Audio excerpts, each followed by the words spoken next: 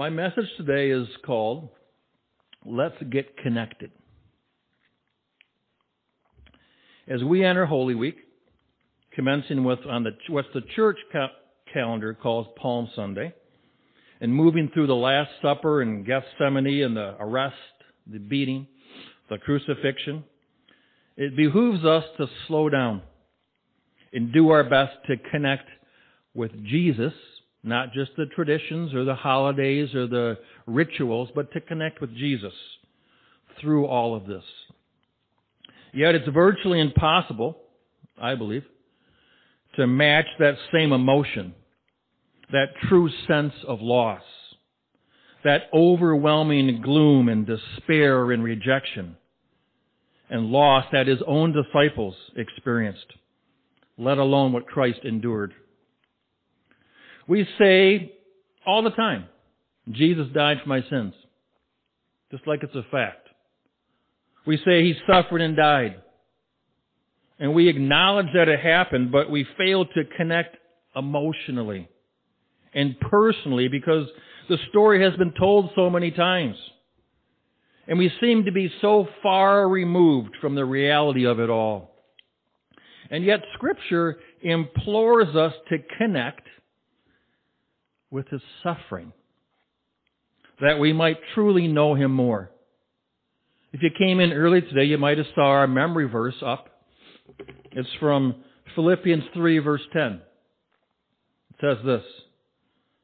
Paul is saying, his prayer, that I might know him and the power of his resurrection and the fellowship of his sufferings, being conformed to his death. And yet I ask you, how are we to know the fellowship of his suffering and be conformed to his death if we don't interact with this experience each time?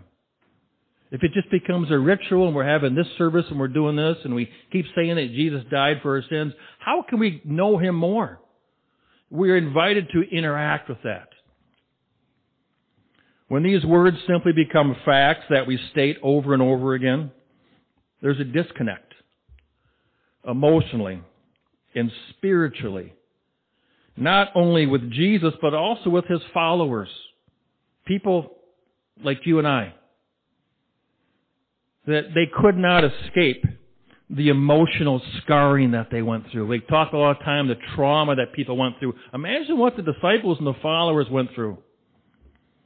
This robbery of their hope, this spiritual depletion at this darkest time in history.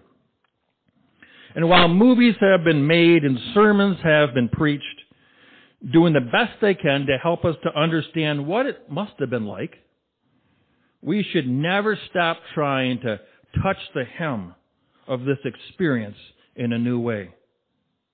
It should be our constant desire to know the fellowship of his sufferings and be conformed to his death, that we might fully receive and appreciate everything that he did for us to demonstrate perfect love. Therefore, with this goal in mind, I want to present to you a different perspective of tapping into some raw emotion, the dejected feelings that they felt, the true despair that his followers had succumbed to. It was experienced by everyone who followed Jesus in the original Passion Week. It's understood that we may never have to witness someone being arrested and beaten and crucified.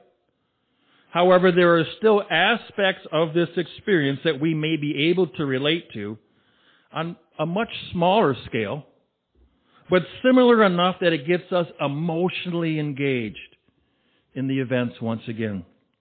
So, today, please forgive my simplicity of this analogy and allow me to give you a modern day analogy to help us connect at an emotional level that we may truly know the fellowship of his sufferings.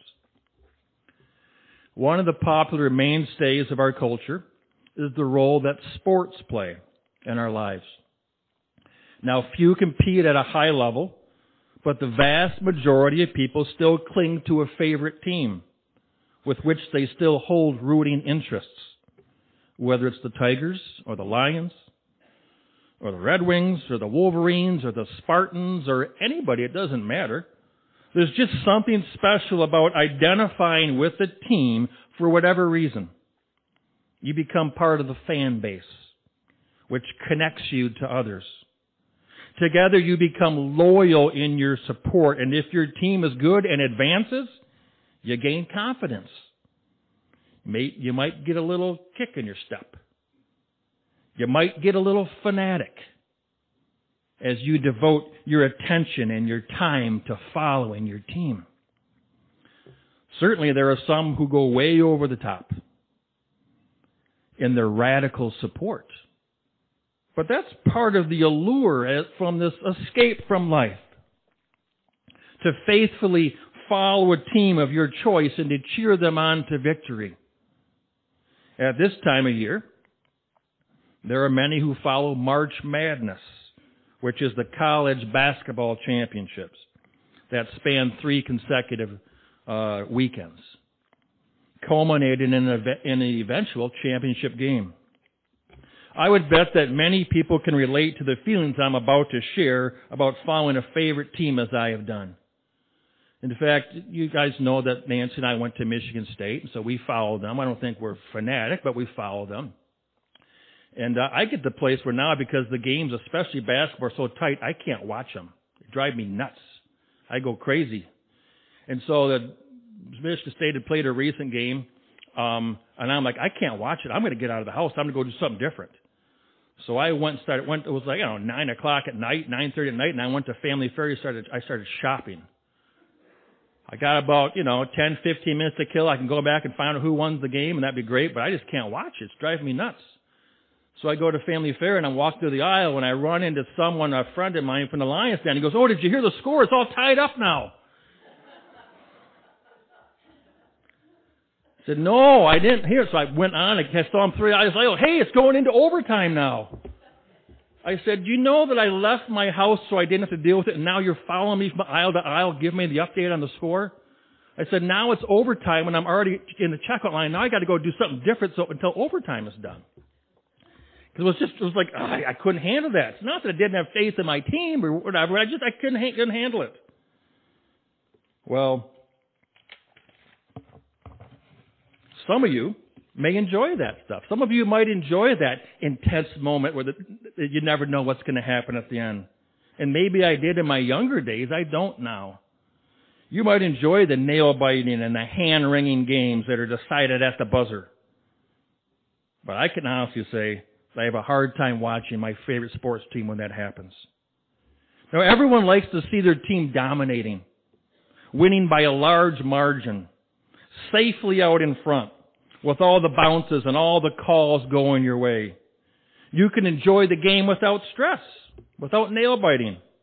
You give high fives and chest bumps and headbutts to anyone around you and fist bumps who are watching with you. It's part of that allure of coming together.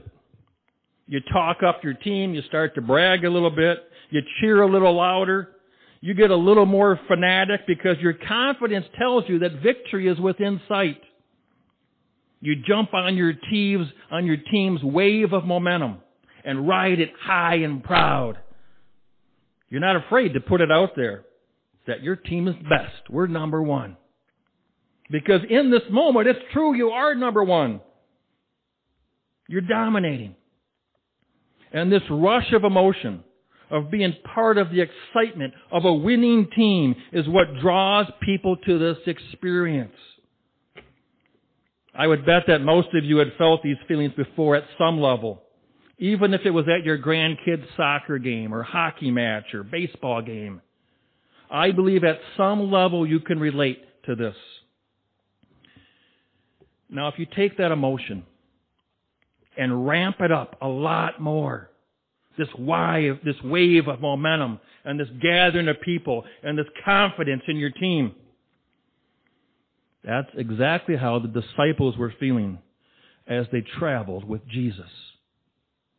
In fact, this was the buzz in the air and the sheer electricity of emotion that is described in what is called the triumphal entrance.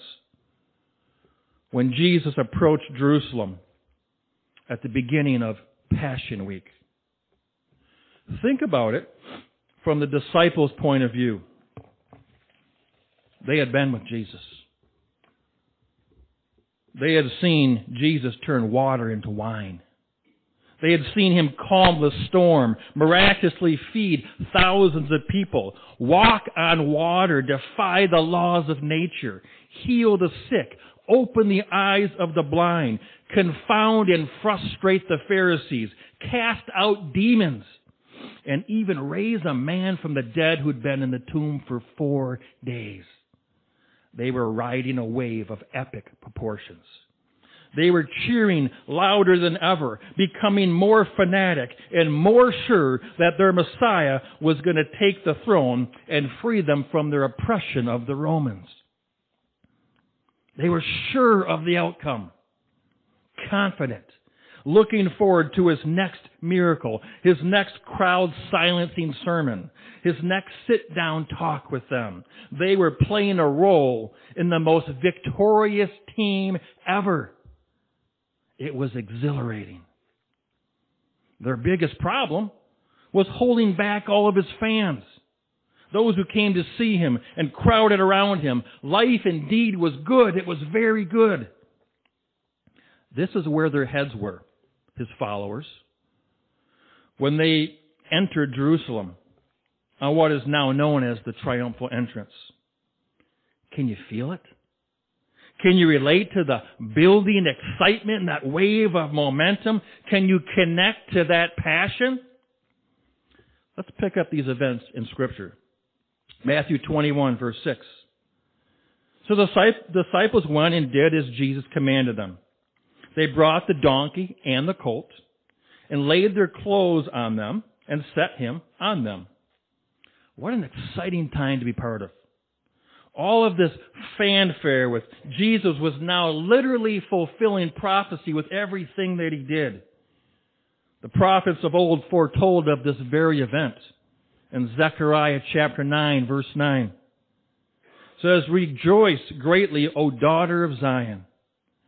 Shout, O daughter of Jerusalem. Behold, your king is coming to you. He is just and having salvation, lowly and riding on a donkey, a colt, the foal of a donkey." Do you understand this? Just as we are all waiting for Jesus to part the eastern skies and return to earth, riding on the clouds as our Messiah and King of Kings, the Jews were waiting for their king to come riding on a donkey into Jerusalem. After all, when Solomon was made king, that is exactly how he entered Jerusalem, riding on a donkey. So now they see these prophecies of someone on the throne of David coming in riding on a donkey as their king. Here it was. It was actually happening. Can you imagine how wonderful it will feel for us knowing the truth, knowing the end of the story, when Jesus returns to fulfill his promise, coming to us from on high to bring us home? That's what they were feeling, that their king was coming to deliver them. The time for them had finally come. They were cheering on their Messiah to soon take the throne and usher in his kingdom in all his glory. Can you feel the excitement? Matthew 21, verse 8. "And a very great multitude spread their clothes on the road. Others cut down branches from the trees and spread them on the road." And now we see this fanatic craze of the fan base cheering for their king. They took the clothes off their backs and spread them on the road. They cut down palm branches and waved them and made a path for their king. Their enthusiasm was contagious. The collective energy was building on their shouts and their praises as it echoed throughout the streets. Verse 37 of Luke chapter 19. "Then as he was drawing near the descent of the Mount of Olives, the whole multitude of the disciples began to rejoice and praise God with a loud voice for all the mighty works that they had seen, saying, "Blessed is the King who comes in the name of the Lord, peace in heaven and glory in the highest." The electric fervor was building. His disciples were riding high on this wave of emotion and passion. In fact, it had spread to all over. Everyone who was in the area, they were coming out of their homes as the growing crowd cheered and shouted praise. The camaraderie they felt as each person joined into this frenzy of emotion was powerful and joyous as they continued to cheer. In fact, their actions became a little too zealous for the Pharisees, who were trying to retain control of the crowd. You know what I'm talking about. It's kind of like at a sporting contest where the fans take over the arena with their cheers and with their chants and with their power, to the point that the opposing team can't even hear one another as they communicate. This is exactly what was going on in the streets of Jerusalem. The praises for King Jesus were borderline getting out of control by all these fanatics. Hosanna to the Son of David. Blessed is the King who comes in the name of the Lord. Hosanna in the highest. Luke 19, verse 39. And some of the Pharisees called to him from the crowd, "Teacher, rebuke your disciples. They're getting out of control." At this point, there was no stopping them.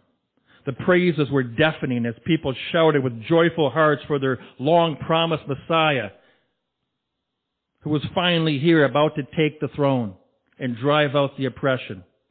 They could not possibly hold back their emotion. Verse 40. But Jesus answered and said to them, "I tell you that if these should keep silent, the stones would immediately cry out." Imagine being one of his disciples and hearing that response from Jesus. You got to believe they knew it was possible. After all, Jesus had nearly defied every law of nature to this point. Of course, the rocks could cry out at any minute. After all, the wind and the sea obeys him. Why not the rocks? Anything could be possible with their leader out in front. Just knowing that nothing was impossible for him had to make the disciples feel invincible. What a feeling. What a moment. Can you begin to grasp that excitement? Isn't that how it feels to a certain extent when you're cheering on your team and everything is going your way? It's exhilarating. And you feel like there's no stopping you. But then, the other team seems to catch a few breaks. The ball begins to bounce their way. The calls suddenly begin to favor them.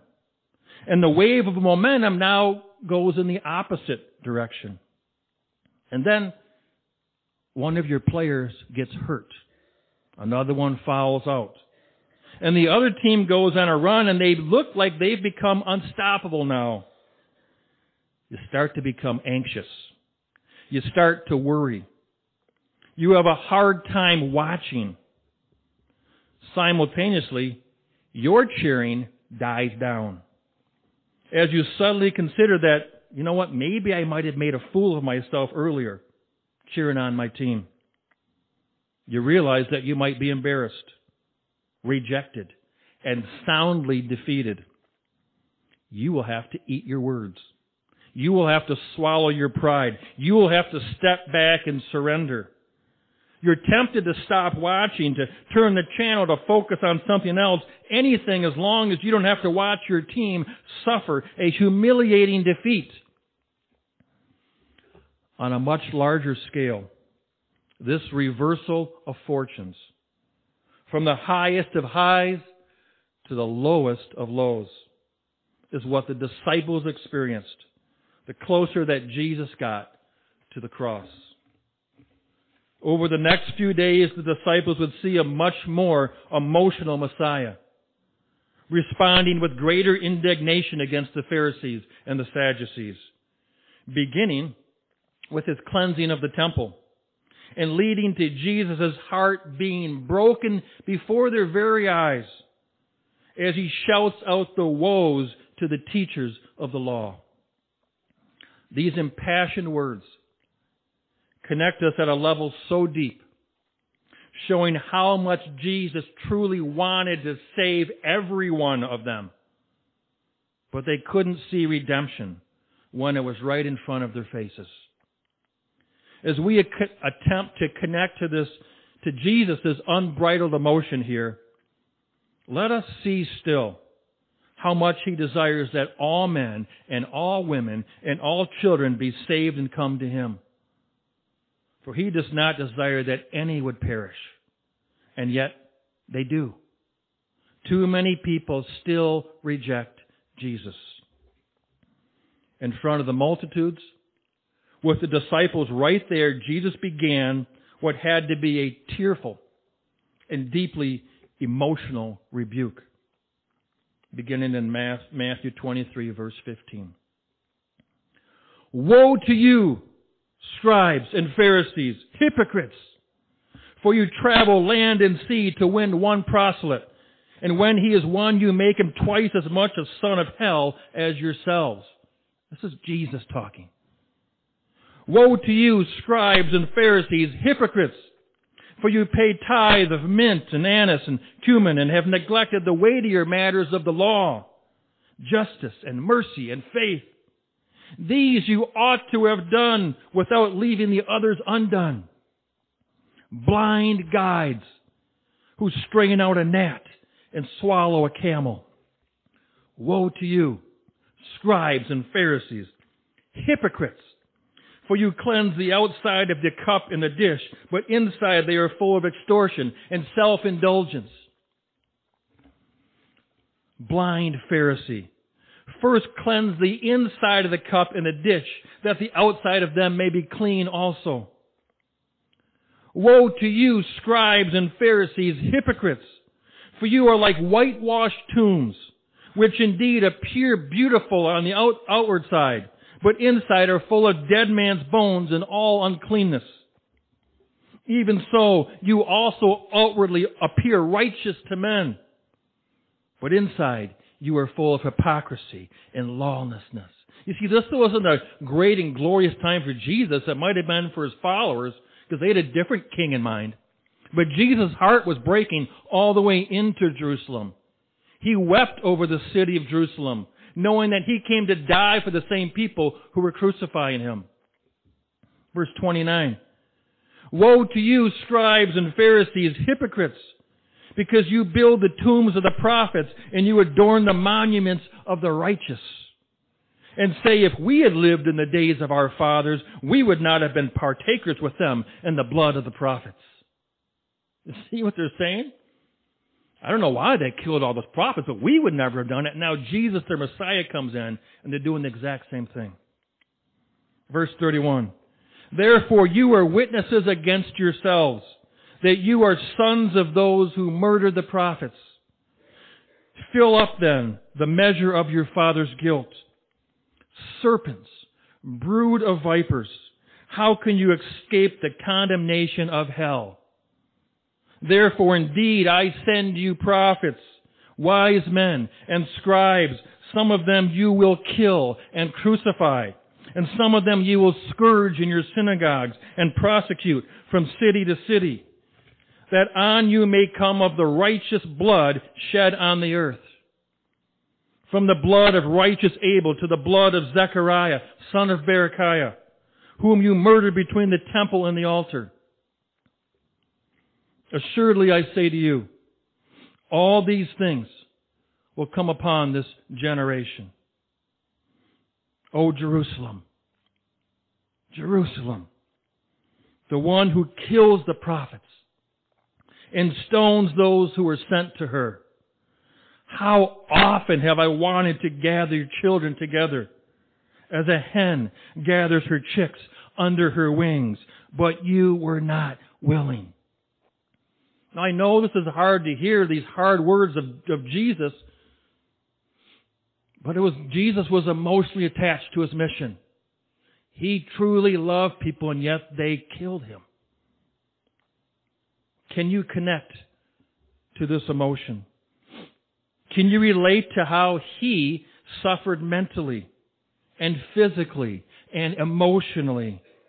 It literally broke Jesus' heart to know that the very people that He came to save were now blind to His love, to the point that they were about to kill Him. We seldom take the time to even attempt to connect with Jesus on an emotional level. We talk about the torture, and we talk about the whipping, and the beating, and the crucifixion. But if we considered how deep the emotional scars run as well, do we dare follow Paul's lead in asking how we could truly know the fellowship of His suffering and be conformed to His death? For if we do take this journey with Him, we will connect on a deeper level than we ever have done before. We will no longer talk about Jesus fanatically, but we will experience His sacrifice emotionally, which will affect how we spiritually connect to Jesus. Isn't that our goal? To know Him more? To identify with Christ? To identify with the cross? The cross was a weapon. It was an implement used to kill someone. That's what the cross was. To identify with the Passover lamb who went to the cross for our sins so that we might be redeemed by His blood shed on the cross. You see, it's not merely the shared story of what we believe by faith that connects us to our Savior.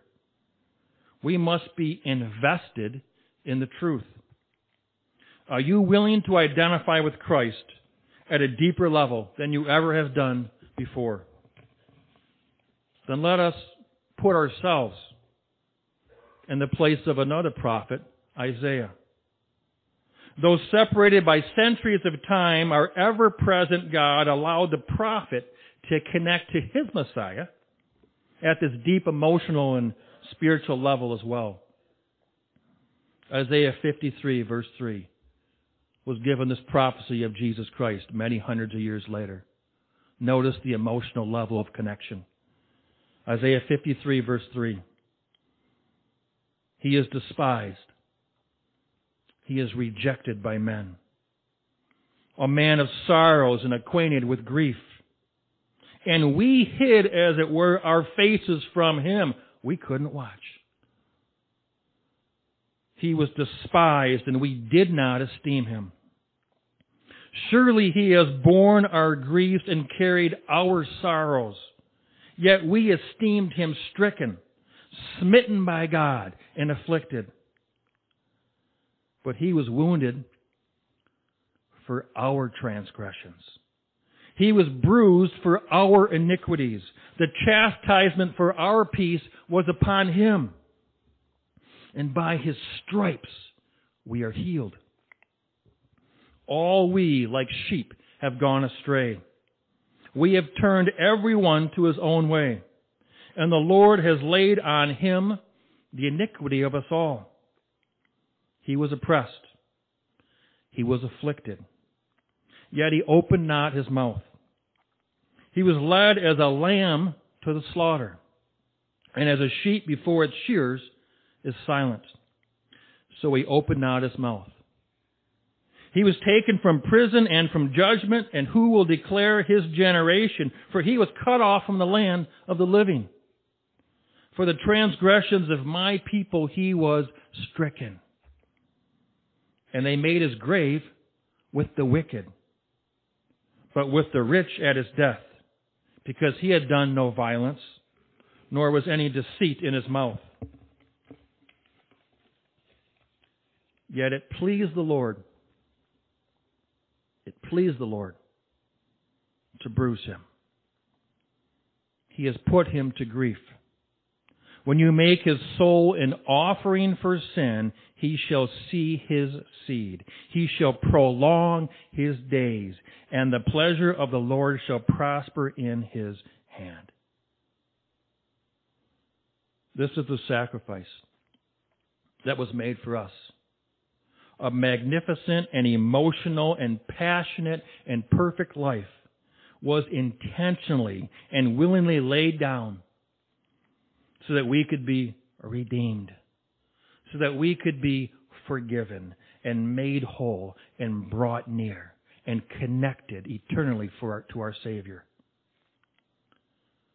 Let us no longer mention the name of Jesus without being connected to His emotions and the unbelievable and incomparable strength and devotion it took to demonstrate true love to us.